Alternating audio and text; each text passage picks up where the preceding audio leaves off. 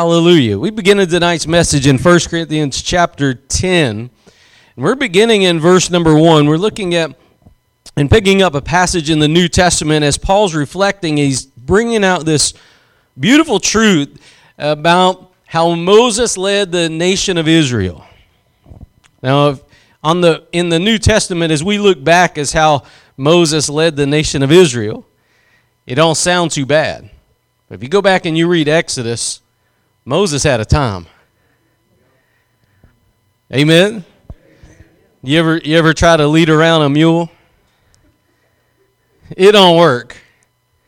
It don't work. And so Moses, he had the nation of Israel that God had commissioned him to lead back into the land of Midian. And it says in chapter 10, verse 1, he says, "Moreover, brethren, I would not that you should be ignorant how that our fathers were under the cloud, and all passed through the sea, and were all baptized unto Moses in the cloud and in the sea, and did all eat that same spiritual meat, and did all drink the same spiritual drink, for they drank of that spiritual rock that followed them, and that rock was Christ." Now here, I want to point out something. The Bible just so eloquently and beautifully says that they all went through the sea. And they all ate. And they all drank. Yes, they did. Hallelujah, they did. But you know that they went across that sea like mules? When they came up to that sea, God had brought them out of Egypt, and they came to that where the two mountains were, and they were in that valley. They were stuck. Pharaoh's army was hot on their trail. The enemy was right up on them. In front of them was the sea.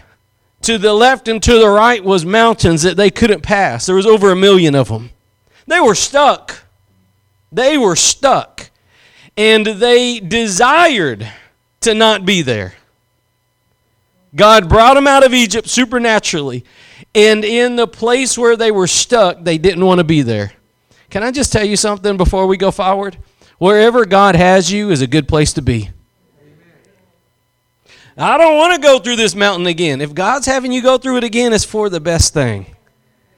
I don't want to go through this season. God's with you in this season. Sometimes there's good seasons and bad seasons, but God's good every day. His mercies are new every morning. And if God be for me, who can be against me? This season may not be the one I want to be in, but God's in it, so that's okay. Right? Are you with me? So God produces a deliverance. Have you ever had that in your life where God brings about an awesome deliverance, and then maybe you wake up the next day or a few weeks later and you're like, this is not what I want. This is not what I want. Sometimes, the grass is greener on the other side. You get in over on the other side and you realize that there's moles on that side of the fence too. Right? Do you know that they had to trust God in order to get out of Egypt? They had to put the blood over the doorposts. I've never heard of this, Moses. This is crazy. I'm not putting blood over my door. I'm telling you, if you don't do it, the angel of the Lord's going to come and kill your firstborn. You better do it. They had to trust God in order to get out of Egypt. They trusted. They went through this season. And then right there, they come up to the Red Sea. Red Sea didn't part as soon as they got there. Sometimes the miracle don't come right away. Sometimes God will try your faith before the miracle comes. Right? Do mountains move just because you show up?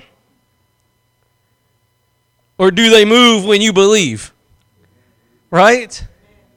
So the nation of Israel comes up to this mountain and they get shaken. You know why they were shaken? Because their foundation was not their trust in God. You know whose faith was their trust in God? Joshua and Caleb. They looked at the giants in the land and they said, I don't care. God said it's ours, it's ours. I don't care. Right? You can only look at a giant. You can only look at an adversary. You can only look at the enemy who's bigger than you, badder than you, and stare at it and say, I don't care because God said it. So I'm just believing what God said. I don't care how it looks. I don't care what it sounds like. I don't care what it smells like. I don't even care what it appears like. God said we are victorious in this situation, and I'm going to believe God, regardless of how it appears, right? Joshua and Caleb were the only two out of that whole nation that came out. They were the only two that got to go into the promised land because they were the only two whose foundation was God. Everyone else's foundation, you can see it clearly, was circumstances. And it says here that they all went through the sea, and then it says in verse 3 that they all did eat that spiritual meat. You know what that was? That was that manna. They ate manna. They ate quail. How did they do that? After they complained. They all ate, but Moses went through it with them because they got into that place and they began to get upset. They began to murmur. They began to complain. We had all kinds of food when we were slaves in Egypt. We had all kinds of, you know what? You probably didn't have as many problems when you was a sinner on the surface. You know why? Because if you're going downstream with the devil, he's not going to be picking on you. He's already got you. You begin to turn and you begin to go towards God, you're going to face opposition. If you're living in this world and you're not facing opposition, there's a problem because the Bible says that this world is at enmity with God. And last time I checked, that verse is still for now. It's not going to be until the millennial reign that those things change, when the lion and the lamb lay together, right? And the wolf, and they eat straw, and the children lead them about. But up until then, we've got sin in this world. And anytime there's sin in the world, it's in opposition towards God. So anyways, the Bible just clearly says, okay, they went through the sea. They all ate. They all drank. There was problems before all of that.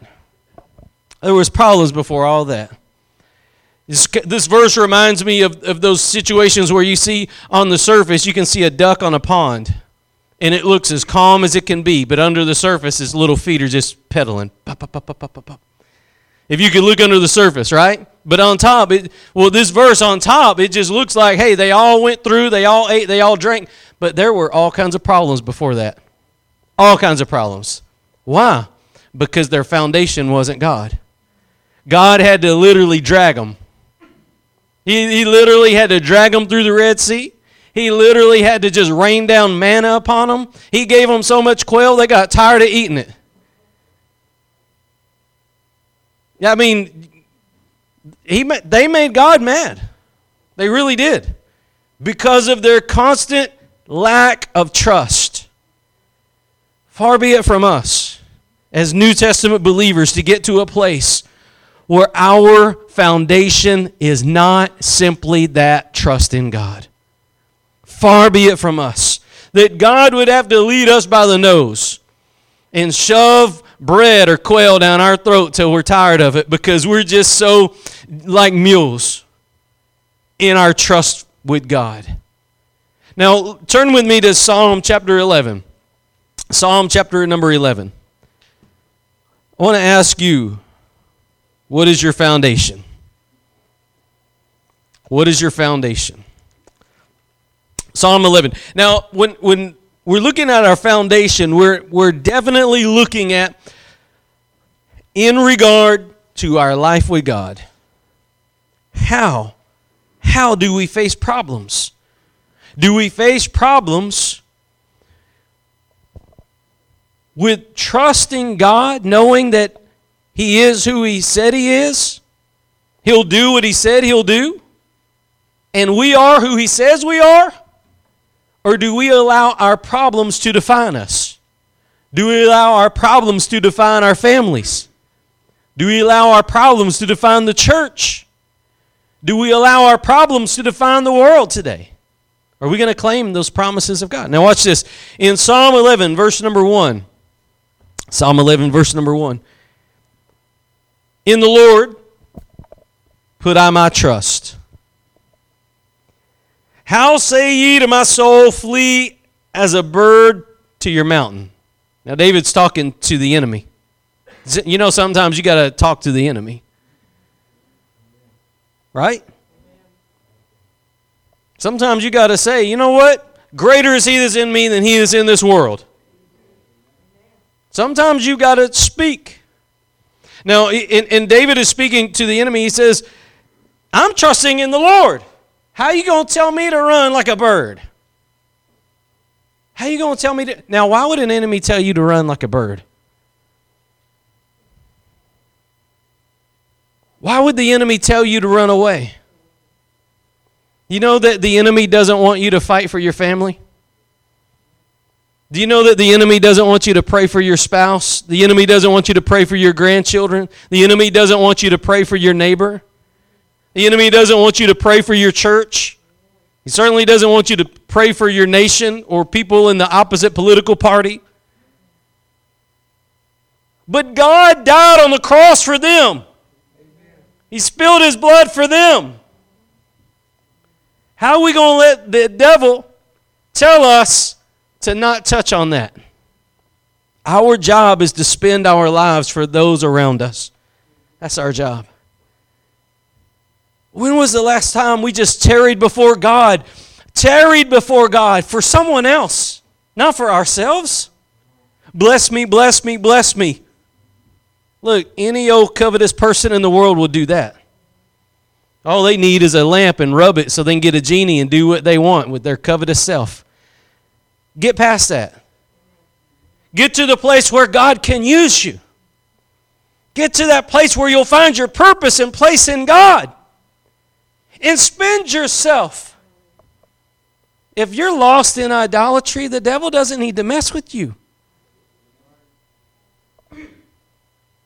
If you're stuck on yourself, all he's going to do is give you a mirror, a bigger mirror, so you can see yourself clearer. But if you'll begin to pray for your children and not let up, if you'll begin to fast and pray for your marriage or your grandchildren or your cousins or your parents, if you'll begin to cry out on behalf of others, the devil will start pushing. He'll start pushing. And David said, how are you going to tell me to flee? I trust in God. As soon as you look, there's certain things that you begin to tread upon, you become a target for the enemy. This was Leonard Ravenhill's goal. He said, to be like Paul, because when the sons of Sceva were turned upside down and went out running naked, that Spirit said, Jesus we know and Paul we know, but who are you? But do you realize that the devil knew Paul? This guy is tearing some stuff up for the kingdom of God. He was on the devil's radar. He was on the most wanted list. Right? He was on the most wanted list in hell. I think that is probably the Hall of Fame in heaven. This I want you to see. It's when you begin to spend your life for the gospel for others so that you can see them find victory, so that you can see them delivered, so that you can see them set free, so that you can see them go to this place that they've never been before. Lord, help them out. Open that door for them. Lord, help them to see you. Help them to believe on you. Help them to trust you, Lord. These are the things that we're supposed to do. Bringing the gospel not only to the lost tribes, wherever they may be, yes, but also to our neighbors. So David here, he's definitely talking to the enemy. He says, how are you going to tell me to flee like a bird when I trust God? If your trust is truly and purely God, the devil can't move you. See Job. See, there's a line. When God said that to the devil that you can go all the way here, but don't touch his life. You know that you have a threshold that the devil can't cross? You have a threshold. You know what it is? He can't do nothing to your soul. Jesus said, don't fear those that can kill the body. Fear the one who can kill the body and put the soul in hell. That's who we should fear. There's a line. That blood over our lives protects us from the demonic infiltration. David looks at the enemy. He says, how are you going to tell me to flee? When was the last time the devil told you was too much on offense? Look, the enemy's not going to tell you to get away unless you're on offense. Right? Most Christians just try to doggy paddle and survive. We just trying to live a quiet, peaceful life so we can attend our banquets. We want to make sure that we don't ruffle any feathers so that, we can continue to have our comfortable, complacent, cold life. Just don't tell me the cost. Don't tell me to die to self. Don't tell me that I'm not supposed to be comfortable. That's the devil's always whispering to the church. Live as comfortably as possible. And God is telling the church, die to self. Who will we listen to? The devil is whispering, live comfortably. The Spirit is speaking, die to self. How are you going to pick up your cross and follow Jesus when you can't die to self? It's not comfortable to carry a cross. Now, when in another passage, Jesus told the disciples that the gates of hell shall not prevail against thee. Right? That's offense. The gate is defense. When was the last time you saw the church get on offense and begin to war for others? Again, I'm not talking about so that you can get a new car, right? Ooh, I'm fasting so I can get a new car. I'm fasting. I need a bigger house. I'm going to call in to 700 Club. They pray for me. I can get a new house. Come on. Let's go on offense. If you want to be in a comfortable, covetous place, the devil's going to give you a mirror so that you get stuck there. Do you want to be stuck there? How many souls in the nation of Israel died in the desert? They got stuck there. How sad would it be for the church of the living Christ to get stuck in Covetousville? Covetousville. Well, the first thing I want you to see in here, well, obviously at the very beginning, David said that in the Lord is where his trust is. Trust can't be in the comfortable part of life. Trust has to be in God and God alone. In the Lord, put out my trust. But the second thing I want you to see is that the devil's trying to push him back. If the devil's not pushing you back, it could be because you're not contending for the faith. Right? Well, how am I going to contend for the faith, Pastor?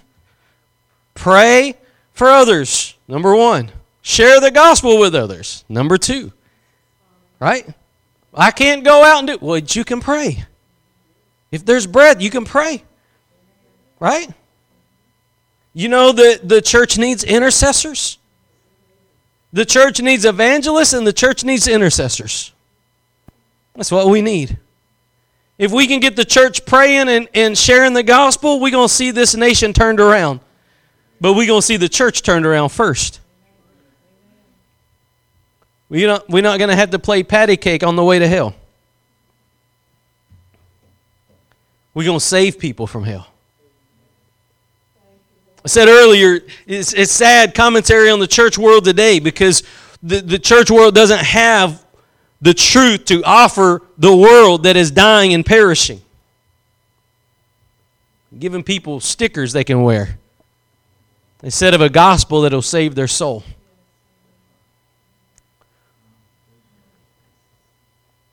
So David is infringing upon the enemy's camp, on the enemy's territory. That's the reason that the enemy's coming after him and telling him to flee like a bird to his mountain. If you ever begin to get into warfare, you ever begin to contend with the things in the spirit world, you know that the enemy will try to push you back and try to calm you down, try to get you to a complacent place. If you begin to strive for the gospel, you'll begin to see things. You'll begin to see that nobody invited you to be on the committee to pick what color the carpet should be. You'll begin to see things like nobody asked your opinion about what color the paint's supposed to be, and nobody thanked you for doing something. You'll begin to see things like that. Why? Because the devil's showing it to you. The devil's trying to push you back from where you're getting to. So I want you to see, what is your foundation? What is your foundation? Most of the church world doesn't know what their foundation is. Yeah, they might say something that sounds pious and religious, but they don't know the biblical foundation of what our faith is supposed to be. Look at this. David said in verse 2, "For lo, the wicked bend their bow, they make ready their arrow upon the string, and they make privily shoot at the upright in heart." What's the enemy going to do? Now, to us, we're like, oh yeah, he's going to get the bow out and all this stuff. This is just simply an illustration that the enemy is going to show you the weapon he's going to use to try to destroy you. What is he talking about, Pastor? He's talking about striking fear in your heart. He's talking about bringing fear to the surface in your life. That's what he's talking about. You begin to get serious about God. You begin to get serious about the things of the kingdom of God, the enemy is going to flex the imitation muscle that he has. He's going to try to strike fear into your... He'll point things out. He'll bring things to the surface. And here it says that they act like they're going to shoot you with the bow. But doesn't God have you? Doesn't God have a seal over your life? Doesn't God control the things that go on in our lives? Yes or no? Doesn't God protect us? Pastor, I don't feel like God protects me. You got to see what I got to go through. The only reason you got through it is because God got you through it. You don't know what it's like to live in my shoes. No, I don't, but God does, because he helps you through it. You wouldn't be here today. You wouldn't be on this side of the battles that you've gone through had God not gotten you through them. And if God got you through those, he'll get you through whatever comes.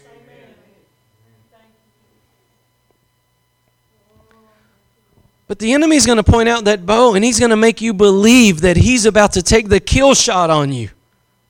But every battle that you've been in before, there was always an appearance of a kill shot. It doesn't seem as big now. Right? It doesn't seem as big now. You see, whenever Joshua and Caleb went into the promised land and they took the children of the nation of Israel in with them, and their first battle was where? Jericho. Do you remember why everybody said that they were like giants and we were like grasshoppers? But were they really? No. You see, the devil has a way of inflating the problem. The smoke and mirrors. Kabuki theater.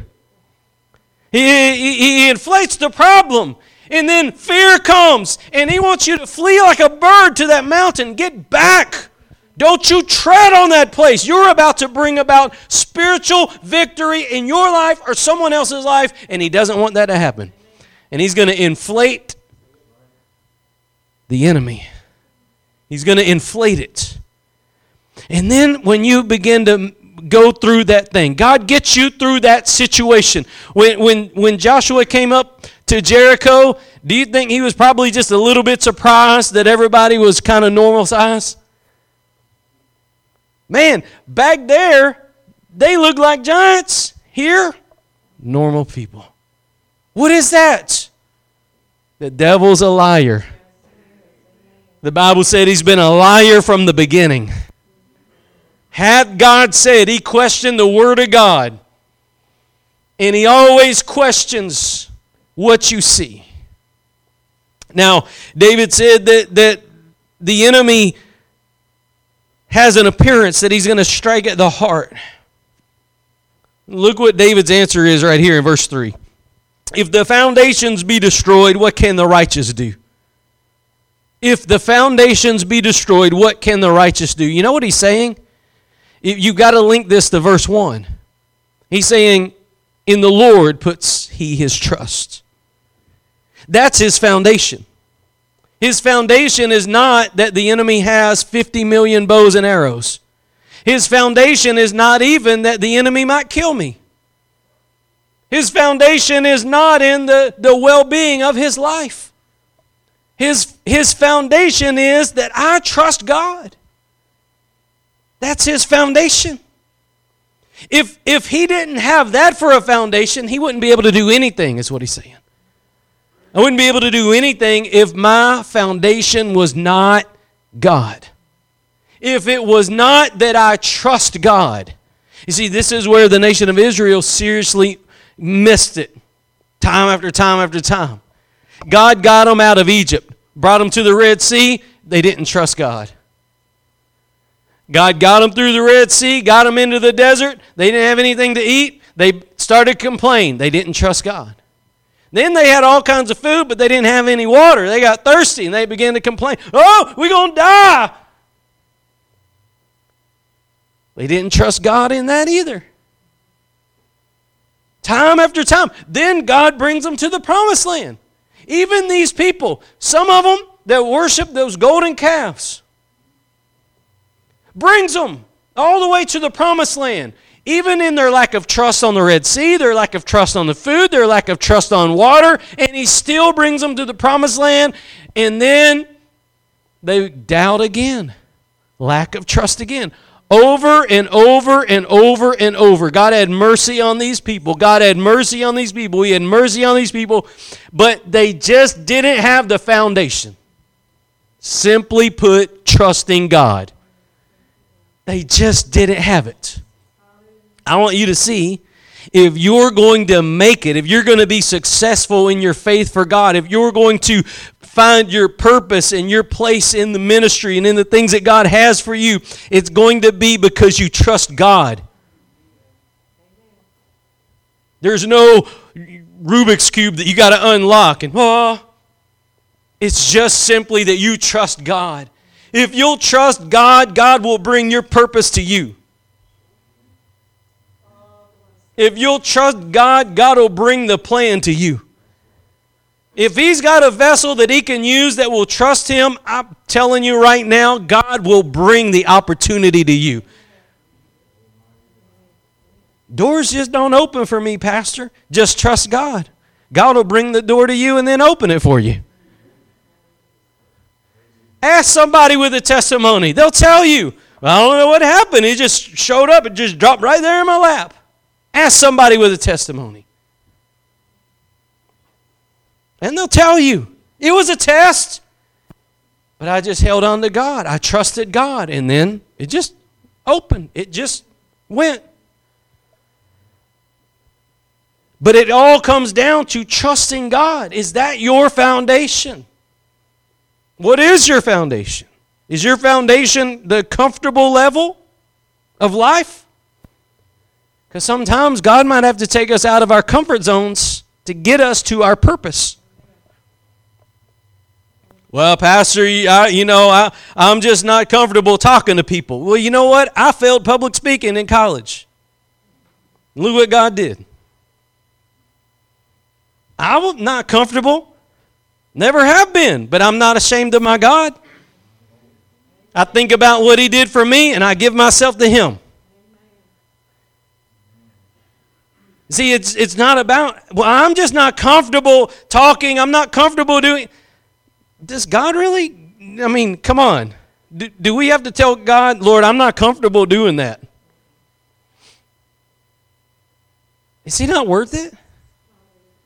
Is he not worth it? And so we see so many people that are bound and they won't find that place that God has for them because the temperature has to be right. Like Goldilocks, right? It's too hot. It's too cold. Well, what's just right? Not doing anything. What is it that you really want to do? Just nothing.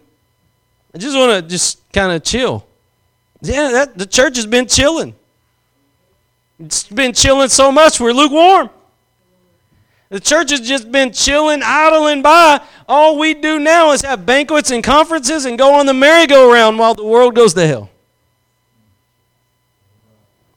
We're good at building buildings, but we're not good at building the kingdom.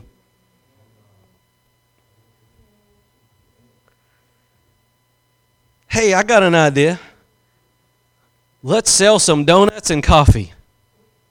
That'll get to the devil. Well, no, that'll make us comfortable.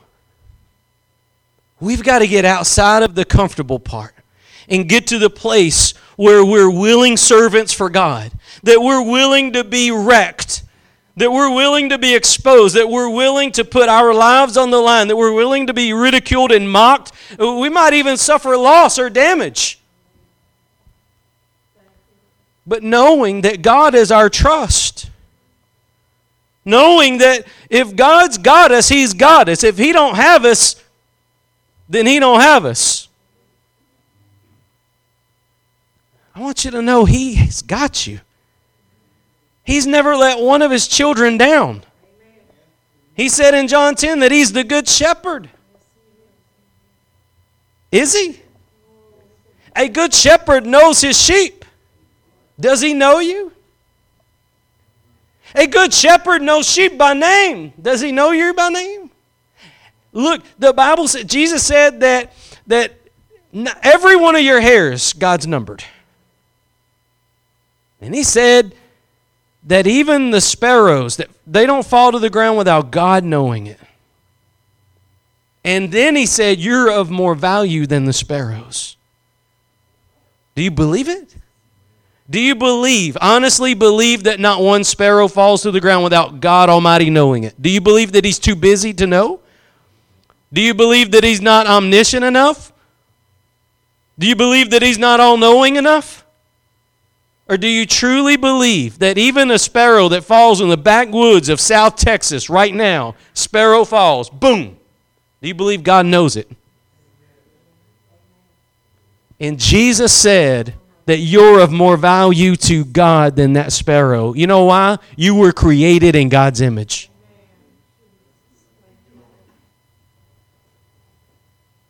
You were created in the image of God, and He bought you with His own blood at Calvary. He's got you. There's nothing that's going to happen to His children. Look at Job. Nothing was going to happen to Job. The devil could not kill him. And God restored to him multiple over what the enemy took. Does God have you? Is that your foundation? Is your foundation the fact that you trust God? Or is your foundation the fact that you got money in the bank, or that you've got a roof over your head, or that you've got food in the pantry? Because if that's your foundation, it might get shaken soon. Is your foundation that you've got an air conditioner because it might break? Then when it breaks, oh, God doesn't love me. Come on, get on the right foundation and you won't get shaken. Get on the right foundation. It never moves. It never changes. It never fails. The foundation that we're talking about is the rock of Jesus Christ. And no person's ever got on it and been let down. Right? How many people around the world tonight are trusting that foundation? They're not trusting their bank account. They're not even trusting the prosperity of their life. They're not even trusting the fact that they'll get to go home tonight. There's people in other parts of the world that they're going to church and they don't know if they're going to make it home. Islamic terrorists may hide out for them on the side of the road and kill them or kidnap them. And yet these people still go to church. You only can do that if your foundation is Jesus. Now turn with me to 2 Timothy chapter 2. 2 Timothy chapter 2. Can your foundation be shaken? Can your foundation be shaken? I've seen many people's foundation be shaken. Lose a job. And I'm not trying to belittle that. Because, it's scary. A testimony, everybody wants that testimony, but nobody wants that price tag called test to get it. I'll take that testimony if you got one on clearance. Nope. God never puts a testimony on the clearance rack. You've always got to pay for it full price. Test. Remember when we were pregnant with our first kid? First week we found out we were pregnant with our first kid. Lose job. Hey, hallelujah. This is exciting. Test, right? And you know what? God opened doors. I didn't have to call people for a job. Somebody called me that I never knew. Never knew them. Never met them a day in my life. Didn't even put in an application, and they called me. Somehow. God made a way. Somehow. I'm not special. I'm just a child of God. I just have a good shepherd. And if you're a child of God, you have a good shepherd too. Do you trust him? What's your foundation? What is your foundation? 2 Timothy chapter 2. Let's start with verse 16. Somewhere I want to go, but I can't take too much of a detour. 2 Timothy chapter 2, let's start with verse 16. It says, "But shun profane and vain babblings." Now, the definition for shun, you really don't need the Greek, Latin, or Hebrew. It just means tell them, shh. Shun. Just take those first two letters and tell those people that do that, shh. Right? Shun them. Tell them no. It says, "Shun profane and vain babblings, for they will increase unto more ungodliness." This is basically damning character and doctrine. What is it? Well, if it's profane, it means that it uses God's name, but it's not of God. Ooh, God's going to give me a 24-carat airplane. God is? When Jesus didn't have a house? Right? God is? When Paul was a tent maker? You know that Paul was bivocational, don't you? He was a tent maker. Hallelujah. But profane people profane God. And that's what he's talking about. They're saying that they attribute things to God that's not of God. And then what is vanity? Vanity is whenever it's just useless, pointless. Pointless. Buy my DVD. It's okay. I got the Word of God and the Holy Ghost. I don't need it. What's vain and what's profane? Now look at this. It says, "In their word," if you listen to it, if you receive it, if you allow it into your life, it comes with a cost. It's like if you eat too much candy. You can't call the dentist and say, "What's wrong?" You say, "Look what you did. That's what's wrong." And if you listen to vain and profane words and babblings, it's going to do what he says right here. It's going to eat. You know what it's going to eat? It's going to tear away the foundation. Look at this. It says that their word will eat as doth a canker. It's a ulcer. One definition says gangrene. Another definition said ulcer. I choose to focus on the ulcer. Do you ever had one of those? If you have a mouth ulcer, and the implication was an ulcer in the mouth. Every time you swallow, it hurts. Right? Every time. And this talking about this will do this to your soul. It says that their word will eat as does the canker. So if you listen to profane or vain things, it's going to increase into ungodliness. In other words, if somebody doesn't have the truth, if they just flirt with the truth and they have profane and vain things, they're going to get more ungodly over time. Because they don't have a standard. They don't have the standard of righteousness. They don't have that standard of holiness. They don't have the standard of the Word of God. And over time, they will develop into more ungodly ways. And if you begin to receive those things, it will eat like an ulcer. It says, of whom is Hymenaeus and Philetus. Why is that important that God put their names in there? Sometimes you got to call names. Sometimes you got to do exposing. Sometimes you got to say, hey, they're wrong. It says, who concerning the truth have erred, and this was their error, saying that the resurrection is past already, and overthrow the faith of some. What were they were going around denying the resurrection was happening. They were going around telling people you missed it. And they were destroying faith as they went. You see, some people, they'll get a new doctrine in a minute. They'll come up with new stuff. They'll begin to teach new things. And when we're not grounded in the Word of God and we're not filled with the Spirit of God, we'll begin to give heed to those things. And it'll overthrow our faith. That's what was happening. But look at verse 19, though. This is the beautiful part. You know? This is the beautiful part. It's always great when God says, nevertheless, right after something bad. You know what? The enemy does these things. He's and these people were listening to ungodly things, and it was destroying. And God says, nevertheless, the foundation of God standeth sure. God's foundation, just like David said. God's foundation's not shaken. It's not changing. It is sure. God's foundation is as solid today as it was yesterday.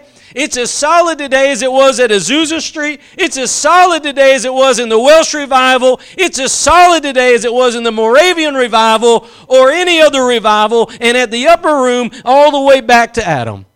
The foundation of God is sure. It will not move. It will not let you down. The Good Shepherd is good. And the foundation is sure. Look at this. This is so good. The foundation of God standeth sure, having this seal. The Lord knoweth them that are His. And let everyone that nameth the name of Christ depart from iniquity. Do you realize what he's saying? The foundation of God is that God knows you. The foundation that is sure is that God knows you. Does God know you? Does God know you? To be known of God means that you're one of His sheep. You know what? You can look like Joshua and Caleb did at the promised land with all the enemies in it, and you can know beyond a shadow of a doubt, I don't know how victory's coming, but I know victory's coming because God knows me. I'm His. No matter what happens in your life, you can look at it and know God knows about this. I'm His. He knows me. Right? It gives an assurance. It'll give you something to stand on when you know that God knows you. That's the foundation. My foundation is not in my bank account. It can't be in my health. It can't be in my finances. It can't be in the productivity of the way things appear or the color of the way things appear. My foundation must rest on this fact. God knows me. He loved me. He died for me. I believed on Him. He knows me. Praise God, He knows you. If He knows you, you should praise God for that, because that foundation can never be shaken.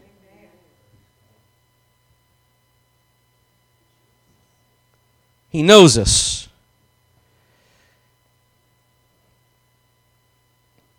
You know what's amazing?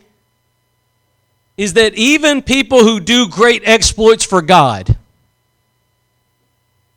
have to come to this one point. Even people that do great things for God, they must come to this greater issue of knowing God. Of knowing God. Do you know that there's some people that will do great things for God but not know God or be known of God? I'm doing this for God. Well, that's good. Does God know you? Does God know you? Because if you do things for God but God doesn't know you, it doesn't count. Might be ripping off a Band-Aid right there, but I'll show you in just a second. The most important thing that we can stand on and rest on is the fact that God knows us and that we know God. Does He know you? In the second sentence of this verse, it says, and let everyone that nameth the name of Christ depart from iniquity. That means if God knows you, you're going to live for God. Oh, He knows me, so I'm just going to just prop my feet up. Just chill. The church has been chilling. It's time for the church to get hot. We've been chilling for too long. Right? Are you tired of building programs? Honestly. When was the last time the church, just everybody, went out into the community to spread the kingdom? Well, you could probably give one or two examples, but we could give hundreds and hundreds of buildings, right? But the Bible says here, let everyone that nameth the name of Christ depart from iniquity. That means that you live a separated life unto God. Paul said that. Paul said, the world is crucified to me and I to it. That's what he's talking about.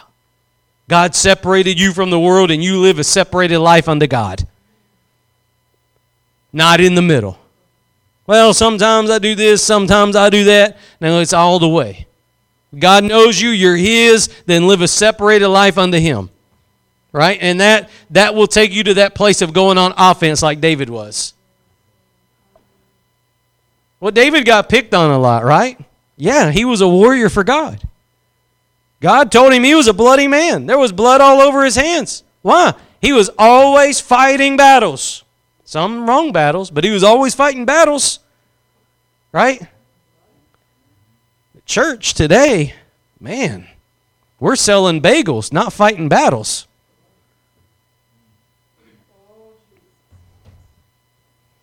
Would you like some cream and sugar with your coffee? No, I'd like to see the kingdom advance. Let everyone in the name of Christ depart from iniquity. Now let me show you this in Matthew chapter 7. Matthew chapter 7. Hallelujah. God's good, isn't He? What's your foundation? Can I ask you what your foundation is? Can your foundation be shaken? A lot of people, you know, we may grow in this thing. A lot of times we grow into it. And if everybody was honest, we could all put a finger on a point in time where our faith got shook. But when you come to this kind of place, this is where you'll have a faith that will endure the trials and afflictions. We're coming into a season where God is going to bring the church into the battle. You can say the church has been on vacation, or you can say the church has been in hibernation. Either one fits. Right?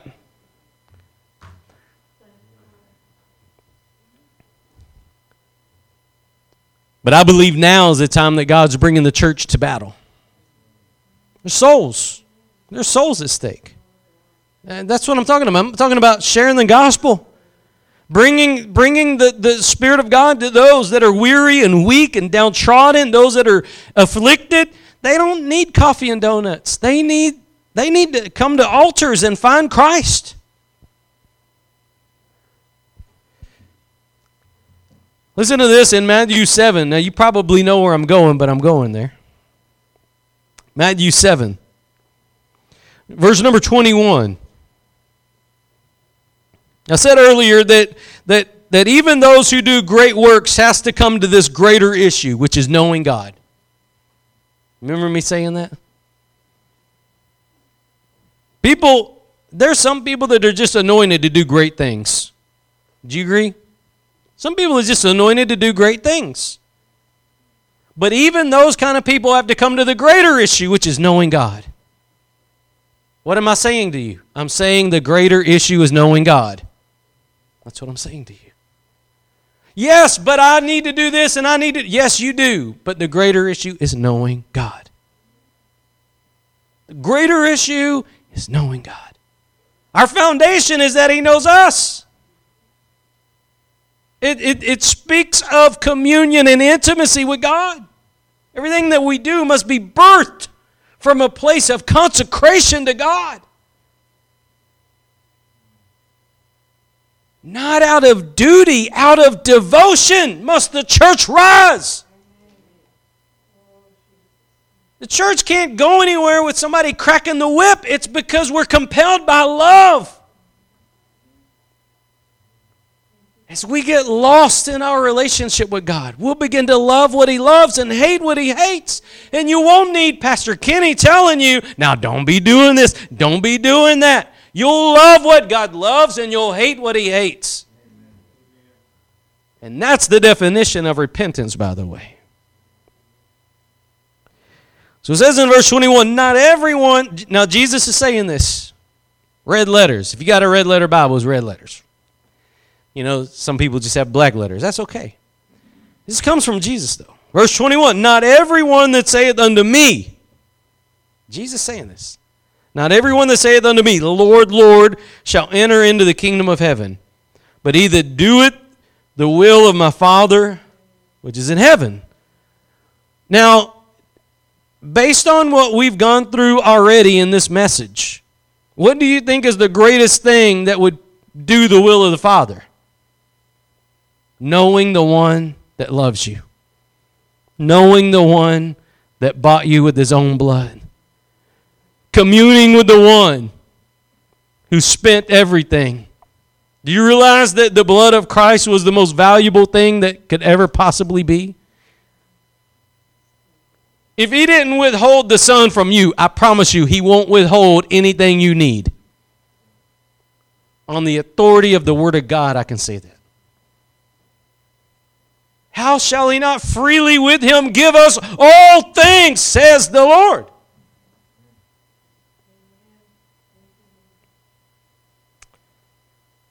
So not everyone that saith to me, Lord, Lord, shall enter into the kingdom of heaven, but he that doeth the will of my Father which is in heaven. Many will say to me in that day, Lord, Lord, have we not prophesied in thy name? And in thy name cast out devils? And in thy name done many wonderful works? Is that your foundation? What you've done? Can't be. Can't be your foundation. When somebody asks you what's your foundation, you can't say, well, I serve in ministry, I teach Sunday school, I work, I labor in the kingdom, I give to the poor, I serve at the buffet. This can't be our answer. Because when the enemy brings and draws back that bow and that arrow is pointed straight at you, you can't say, but I serve. You have to say, I belong to Him. That's what David was saying. David said, I'm not going to run like a bird. I trust in God. Flex your bow. My foundation is not shaken because I trust in the Lord. That's what he was saying. So these people, it says in verse 22, these people said to Jesus, Lord, Lord, have we not prophesied in thy name? In thy name cast out devils, and in thy name done many wonderful works. Right? And then I will profess unto them, I never knew you. Depart from me, you that work iniquity. The Lord equated iniquity to those that casted out devils. He equated iniquity to those that prophesied in his own name. He equated iniquity to those that did wonderful works. For one reason, they didn't have a foundation. God didn't know them.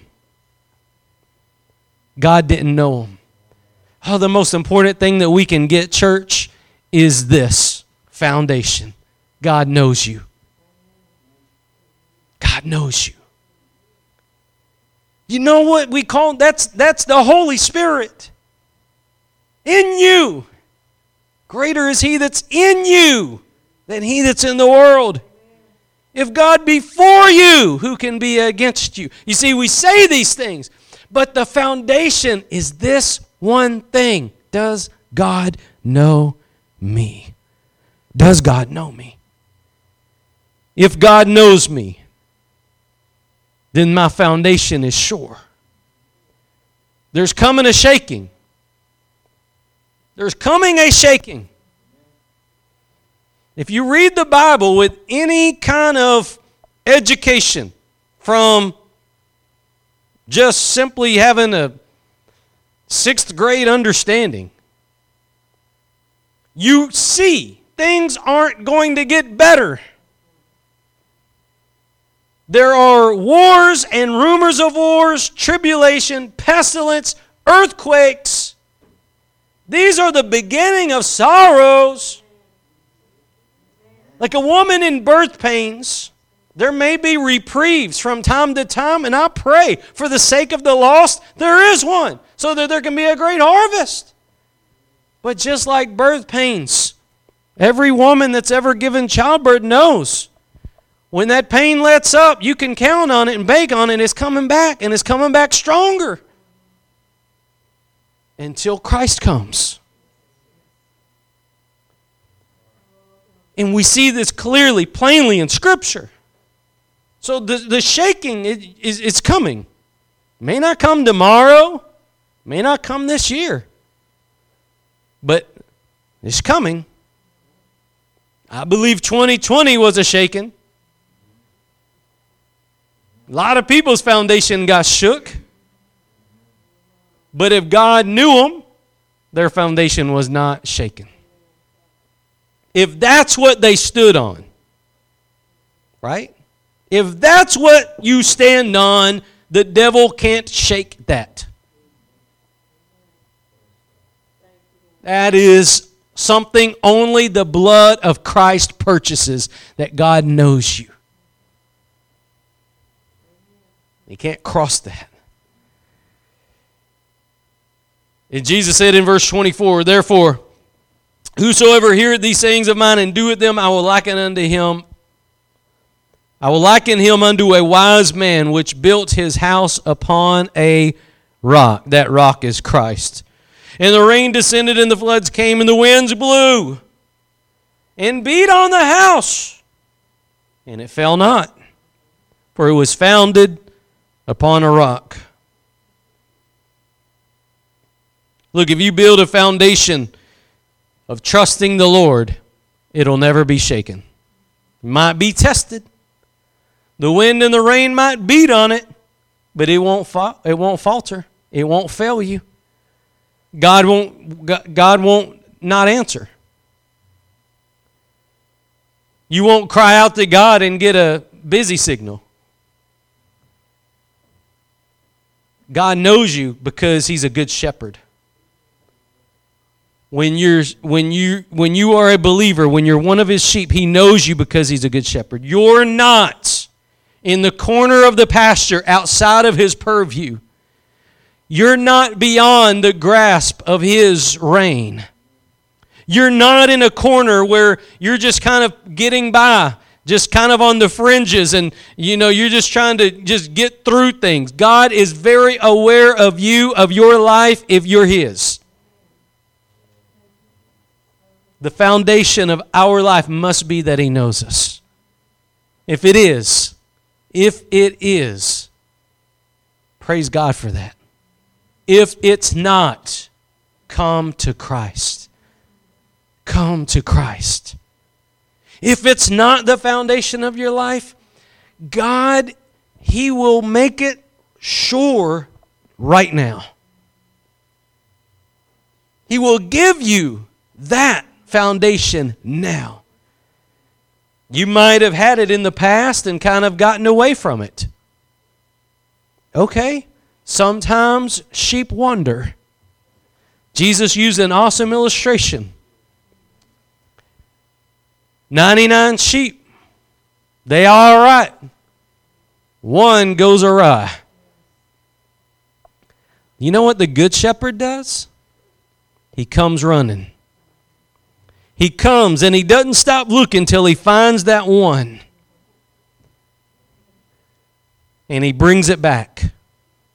This message might just be God's way of bringing you back to a sure foundation. Renewing your faith. Restoring the purity of the foundation. Hallelujah. Praise God for that. This is what I believe God is speaking right now. When the shaking comes, make sure you're on the right rock. Hallelujah.